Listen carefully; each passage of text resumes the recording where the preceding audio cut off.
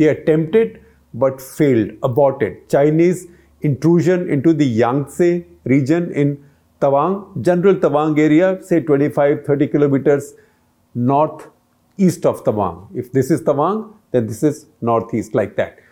That is still buzzing in our political debate as well as in our minds. What exactly did the Chinese do? What did they want? How far did they come? Where exactly is this place? Why is this important? That's been going on. We've spoken about this. We've written about this. You've seen stuff that I have done, but more importantly, you've seen stuff that our defense editor, Snehesh Alex Philip, has also done. In fact, if you haven't, I'm sharing a link with you. He did another short video explaining the entire Yangtze issue and how this issue came into being. And there, the important thing that he tells us is that Yangtze is a place where the Indian Armed Forces moved in 1986-87 in response to the provocation from the Chinese in Sumdurong-Chu. Now, it's very difficult to give you precise maps of that area, for the simple reason, one, that these are very high mountains. So a low-lying area there would be like maybe Tawang Valley, right, which is Tawang Bowl, which is 10,000 feet, the same as Leh, for example. But everything around that and everything between Tawang and China, Chinese-controlled Tibet, everything is upwards of 13,000 feet. And the areas we are talking about are generally 15,000 feet and above, going up to 17,000. In fact, Yangtze, the particular post we are talking about, might be close to 17,000 feet. Also, although the plateau, the grazing ground, as our External Affairs Minister Jaishankar said in Parliament today, is about 13,500 feet and 100 feet. So everything is very high. And everything is marked with ridges and valleys and ridges and valleys, but not wide valleys. So it's a very difficult area to map. Still, see this general map. And this is a map that I picked up from a very old book. This is a book I've quoted from earlier, and I showed you, I held up a copy for you also. It's a 1969 book called Himalayan Borderlands by Dorothy Goodman. And this map, if you focus just on the corners, see this mishmash. This map tells you, this is the map drawn from a time when Tawang was not a district. It was a part of Kameng. Now, if you see this, you can see that to the west, Tawang borders Bhutan, right? Then as you go north from there you see the tri-junction between Bhutan, China and India. That is the Tawang region of India. It's somewhere there that in 1986-87, the Chinese had tried to come into a place called Sumdurong-Chu. And I will explain to you what Sumdurong-Chu is in just a minute. But the fact is, it's when the Chinese came in there, and they might have been hoping that India will just accept it as a fact of life, ab aa gaye to aa gaye, ab kya kare? But India pushed back at them. And I will give you that detail of how it happened, because that was quite a troubled period in our history, in the history of India-China relations. And whatever happened there also has an echo now, because one thing leads to another. So each side then bides its time. So the Chinese earlier came into Sumdurong-Chu. Now they try to come into Yangtze. Now again, if you look at the map of Tawang in general, mountains are very deceptive when it comes to distances. Now you might say, oh, on the map it looks like the two places, say Yangtze and Sumdurong-Chu, don't look that far, right? But you know, this is just a map. Map in the mountains means something else. As a crow flies, the distance may be from west to the east, west towards Bhutan and east towards going the other side, which ultimately will go into Myanmar. The distance between Sumdurong-Chu generally from the west to Yangtze in the east, right? That would be about 30 kilometers as a crow flies. But 30 kilometers as a crow flies means nothing in the mountains, because in the middle are so many ridges, so many high mountains, that to go from one to the other, I don't know how long will it take you if you try to do it by foot. And certainly there are no expressways there, no highways there, no roads there. Nobody has built a road as yet like that in that region. So it's in that region. So think of Tawang as the prize, right? Tawang is at the center.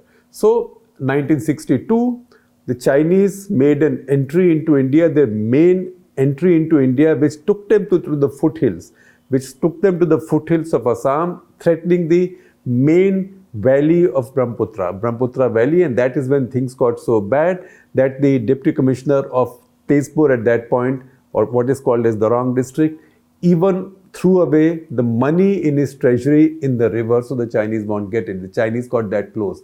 So that is the route of ingress that they had used, and that is the route on this map. On the first map, you will see to the west, not far from the Bhutanese border. That's where they came in.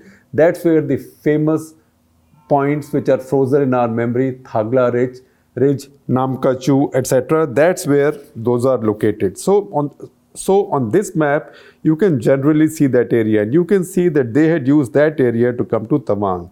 Now, this other region to the east, where the Chinese now trying to come in, Yangtze. So in 1987-86, they again tried to establish a foothold through the axis on which they had invaded India in 1962. And that set alarm bells ringing, and that's when India responded. I will tell you about that response. And it was part of that response then that India also went and occupied other heights in the general Tawang region. So not quite there, even way to the east. In this case, Yangtze, etc., that region. And that's when India established its presence there. And since then, it's been a sticking point, it's been a sore point with the Chinese, because they thought that India never occupied this place. They came in 1986-87. In the confusion, the Chinese were not able to stop them, maybe because they didn't want to, maybe because they were afraid of escalation. And they've been wanting India off that ridge. Because you know what, we keep telling you again and again and again, in the mountains, heights matter, of course. Heights matter, ridges matter, and the valleys matter. Valleys, passes, that's what matters in the mountains. Because you have to be high to defend yourselves, but you have to control the passes and the valleys to supply yourselves and for your own movement, and or you have to attack the other side's valleys and the passes to get into their side. That's why a position on the height, well defended in a very easily defendable place, is very, very valuable. That's Yangtze. So once again, this is Sumdurungchu, this is Yangtze, this is Tawang. My chin is Tawang, Sumdurungchu, Yangtze. The distance as the crow flies is about 30 kilometers, no more, but 30 kilometers of very high mountains. So now Chinese came in to try and threaten this place. Now, how exactly did this problem start? We are not going right back to 1962. We know what happened in 1962. Many books have been written. And once again, if you look at this old map from Himalayan borderlands, this shows you Thagla Ridge. In fact, my screen will highlight these places. So Thagla Ridge is from where Nehru had ordered, quote unquote, ordered his army to evict the Chinese. And that is the operation that went wrong. The unit assigned to the job, 6 Rajputana rifles, wasn't quite equipped for it. They didn't realize the commanders had not catered for the fact that the Chinese were actually higher. Our soldiers were not well defended. They were going lower to evict the Chinese, and they then were going into a bowl where they will be trapped. That's where India suffered its first big reverse of the war. Very high casualties. The battalion almost nearly fully got wiped out. So many books have been written about the disaster, and that was the operation Nehru ordered under pressure unthinkingly. It was his biggest blunder. So he assigned the 7th Brigade of Indian Army to carry out that operation, and as I told you, this was a disaster. So many books have been written about it. The brigade commander, Brigadier J.P. Dalby, who was taken prisoner because his brigade just broke up in completely adverse circumstances, he then later a book called The Himalayan Blunder, which has now become an enduring metaphor. And also one of the officers in that Rajput battalion, General A.K. Verma, he somewhat more recently, in 1997 that is, wrote a book called Rivers of Silence, Disaster of River Namkachu, 1962. So all those stories are available there. Now, after 1962, Chinese defeated us, then they went back. They went back as if in a great act of generosity, but basically that was to say, listen, you guys were getting too uppity. We came and taught you a lesson, gave you a couple of slaps. Now we are going back. Now be good boys after that. So they went back, And the fact is that India went into a completely defensive mindset vis-a-vis the Chinese after that. And that defensive mindset lasted almost 2 decades. So it was in 1980. Until 1980, from 1962, Indian planners, Indian strategic or tactical planners both, had decided that look, there was no point trying to defend Tawang. The Chinese were not there, Tawang was with us, but it wasn't possible, it wasn't feasible to set up your defenses ahead of Tawang. It was too difficult, too challenging, and too demanding, and you simply did not have the wherewithal or communications or the logistics. So leave Tawang as it is, lightly defended, and main defenses of India were to be set around Sela, which is far in the back. Sela is a big pass under which now a tunnel is being built, as we know. So the idea was Sela is a big, tall, high, massive, and that's where you will stop the Chinese. So let them come in, and we will then fight a great defensive battle and stop them there. That defensive mindset continued till 1980. Why? Because until then, Indian mindset wasn't so much about defending all of the territory from China, but it was about defending India from China. So Sela, the idea of basing your defenses at Sela was so that the Chinese are not able to cut into the Assam plains and then onwards to other parts of India. That changed in 1980. 1980, as Mrs. Gandhi became Prime Minister yet again, there was a review carried out and a decision was taken now to also start basing defenses ahead of Tawang. That all of Indian territory should be defended, including Tawang. And that's when Indian Army units started going into Tawang. It was around that time, after that decision to start defending Tawang in 1980, that Indian forces again began exploring territories beyond the Tawang hamlet or Tawang town. At that point, it was a very small town. Now it's a bustling mountain city. And as they moved ahead, some few patrols of the Intelligence Bureau, a few patrols ordered by the Intelligence Bureau, but mostly manned by jawans of what was called the Special Services Bureau, SSB. Abhi bhi SSB hai, Sashastra Seema Bal bolte hain. Then it was Special Services Bureau. So they were sent to explore areas ahead, and they are the ones who came to this area around the Sumdurong Chu. And that's where they came, and they sort of generally walked around, and then they came back and they set up a small observation post. And then they started coming there. The Chinese were still not coming there. Until then, that area was completely unoccupied by either side. Now, as the Indian patrol started going up, these were not army, I repeat, but they started going up, they set up a little outpost, and then they followed the pattern that they came in during the summer, but winters were very harsh. So they went back during the winter. The Chinese didn't like it. One summer, as the Indian patrol came in, that is in June of 1986, mark these dates very carefully, these will also appear in my screen.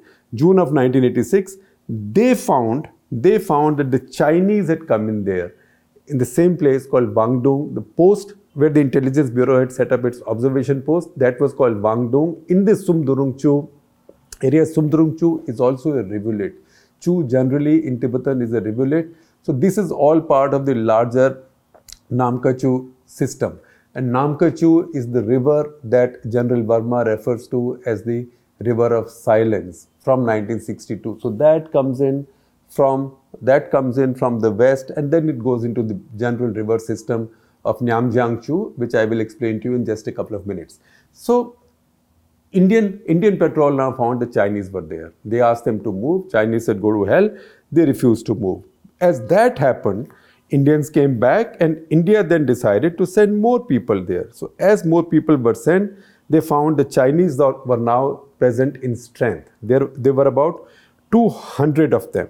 Now this is not something that India had bargained for, nor did India like it. Because, where is Sumdurong Chu? So the Sumdurong Chu, the rivulet goes on a west-east axis and meets into Nyamjiang Chu. Nyamjiang Chu is also whose tributary Namka Chu is. I mean, these are complicated things, but try and understand. I'm using very simple maps for you. Now, this is a kind of Thagla triangle, because this has Bhutan to the west, Thagla Ridge to the north. Thagla Ridge is the scene of the heaviest fighting in 1962 and the big disaster, the Himalayan blunder, 7th Brigade. That's in the north, and then this is running sort of towards the east. That's why this is still a very important area. So I told you 1980, India said, all right, we've reviewed our security, vacant areas should be manned. Please keep tracking these dates very carefully because that's crucial to understanding what exactly happened. 1980, first of all, these will appear on my screen. India reviewed security of this area and said vacant areas should be manned. 1984 summer, the SSB and IB decided to set up an observation post active only during the summer. June 1986, Indian Patrol was confronted by 40 Chinese who were building structures at Sumdurong Chu or the Wangdong observation post. And then there was tension. September 1986, all this is moving very fast. September 1986, as the Indian Patrol again went there, they found that there were 200 more Chinese there. India now lodged a formal protest with the Chinese. Chinese said something to the equivalent of go to hell. As the Chinese built a helipad there and the news came out, India reacted very sharply. Remember, India then had General Krishnaswamy Sundarji as our army chief, and he was given to quite a bit of dash and not taking any nonsense. So he moved an entire brigade of Indian Army. Remember, 1986, what kind of logistics were available? He airlifted an entire brigade of Indian Army to a place called Zimithang. I will just show you another map marking out some of these places generally. So that brigade got in there in what was called as Op Falcon. And that was seen as one of the most dashing things done by the Indian Army vis-a-vis the Chinese. An entire brigade airlifted. And he was helped along by the fact that Indian Air Force had just greatly enhanced its airlift capability, because India by this time had a very strong airlift capability which had recently been inducted. They were IL-76s bought from the Russians. In fact, everything was bought from the Russians those days, barring the Mirages and Jaguars. So IL-76s, 4-engine jet aircraft who could bring your troops and large body of equipment at least to the air base in the back, which in this case would be Tezpur, and then helicopters, including the heavy lift helicopters, Mi-26 Halo. So there were just a few of them, but they could transport a lot of troops in one sortie. So in no time, this brigade formed up in Zimithang, and the Chinese knew that something serious was afoot. Again, not to leave any scope for the Chinese to underestimate India's intentions, Indian army units moved up to occupy all of the Hathungla Ridge. Now, Hathungla Ridge is ahead of these areas, and it generally goes from 15,000 to 17,000 feet. Because this was now seen, even in the 1980 review, Hathungla Ridge was seen as crucial to the defense of Tawang Bol. So Indian troops had now gone up there. So where exactly had the Chinese come? The Chinese had come to a place called Le, or Li, you can call it, but in Tibetan, I'm told it's pronounced as Le. The Chinese had come in there, and that is the area which we considered as our own. So if they got in there, we got close there. And as the standoff continued, India did not relent. In fact, it was in that same year, October 1986, that Deng Xiaoping sent out a warning saying that India needs to be taught a lesson. And that warning was conveyed to India by none else than US Defense Secretary at that point. Yet General Sundarji and Rajiv Gandhi's government were not giving up, although they offered the Chinese a solution. And that solution was that this winter you go back from this place. Next summer, we will not come back to this place, which means we would have resolved this as nobody occupying this place. But Chinese said nothing doing, we will not accept it. That is when, while Indian army was moving up and a warlike situation developed, Chinese brought in almost 8 divisions of their troops in eastern Tibet and a lot of heavy artillery, etc. It looked like war will break out any time. There was a lot of pressure within Rajiv government that maybe General Sundarji was going too far. While all this pressure was building up, General Sundarji did not change anything. April 87 is when the Chinese brought in these new divisions into Tibet. General Sundarji carried out something called exercise checkerboard.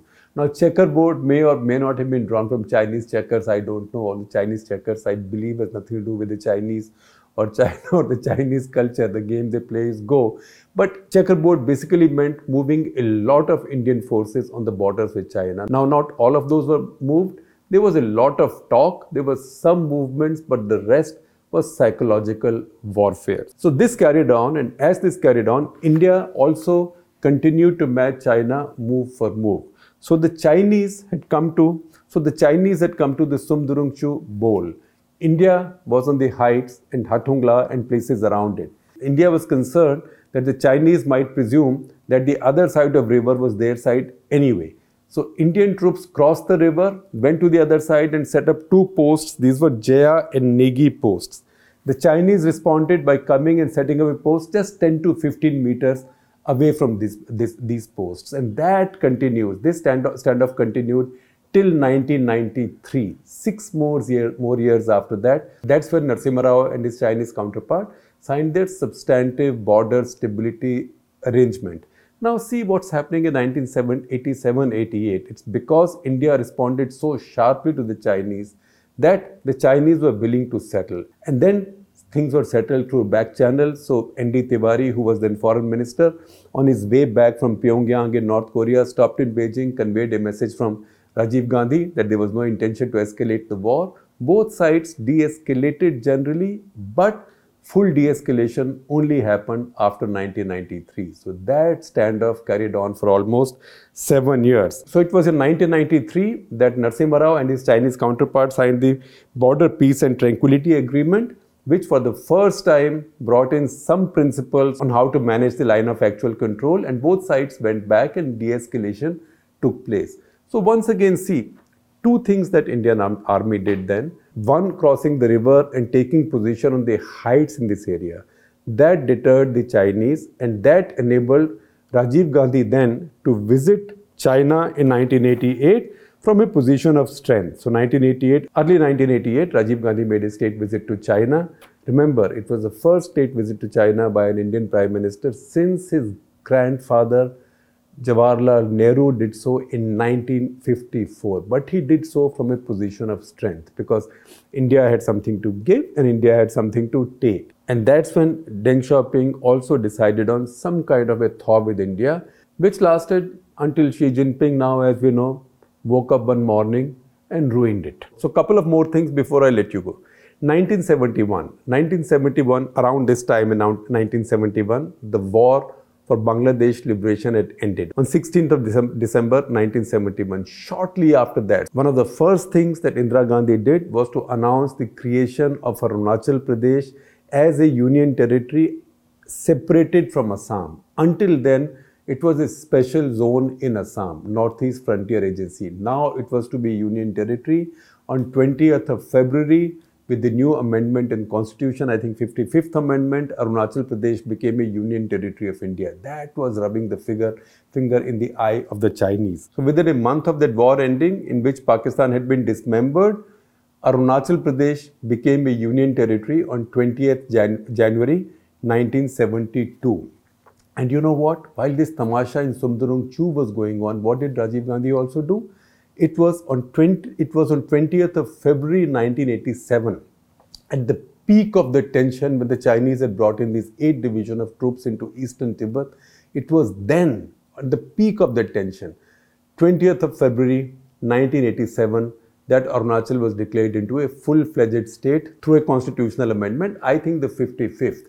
So once again, this idea that India has generally had weak governments is not true. As I've said repeatedly, India has only had one weak government on national security in its history, and that was VP Singh's government. Mercifully, it did not last that long. Now, having said all that, see this map. Once again, map references are very important, and these are general representational maps. These are not to scale, and these do not depict any boundaries accurately, but this is just to give us a visual idea and mental idea of what's what. So if you see this map, you will see the numbers, and if you see the numbers, you will also see the names of the places come up with the numbers. So see, if you see number 10, that is Namka Chu. That is Namka Chu, where that infamous or sad or poignant battle of 1962 took place. You can see it's far to the west, very close to the Bhutan border.